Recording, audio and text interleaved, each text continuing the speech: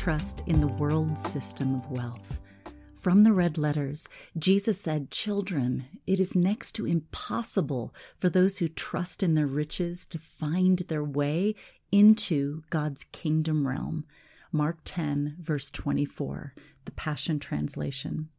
Worldly wealth finds safety behind gates and walls. It finds confidence in jewelry, clothing, cars. Worldly wealth puts out a barrier from poverty. It places the person behind a false fortress of power. Worldly wealth deceives.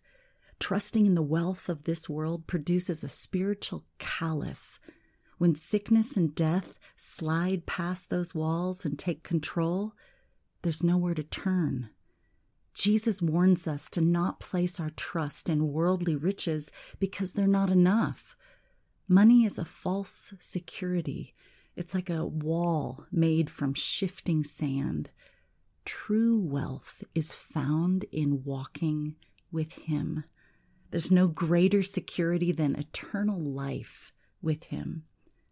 Every need is met when you walk with Christ. Joy for sadness, freedom for oppression, peace for chaos, healing for pain, life for death.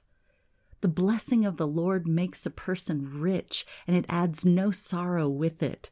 That's from Proverbs 10, verse 22. Earthly goods will be added to you, but with joy, because you won't be ruled by them. You will be blessed with finances, but your heart will not be kept by them.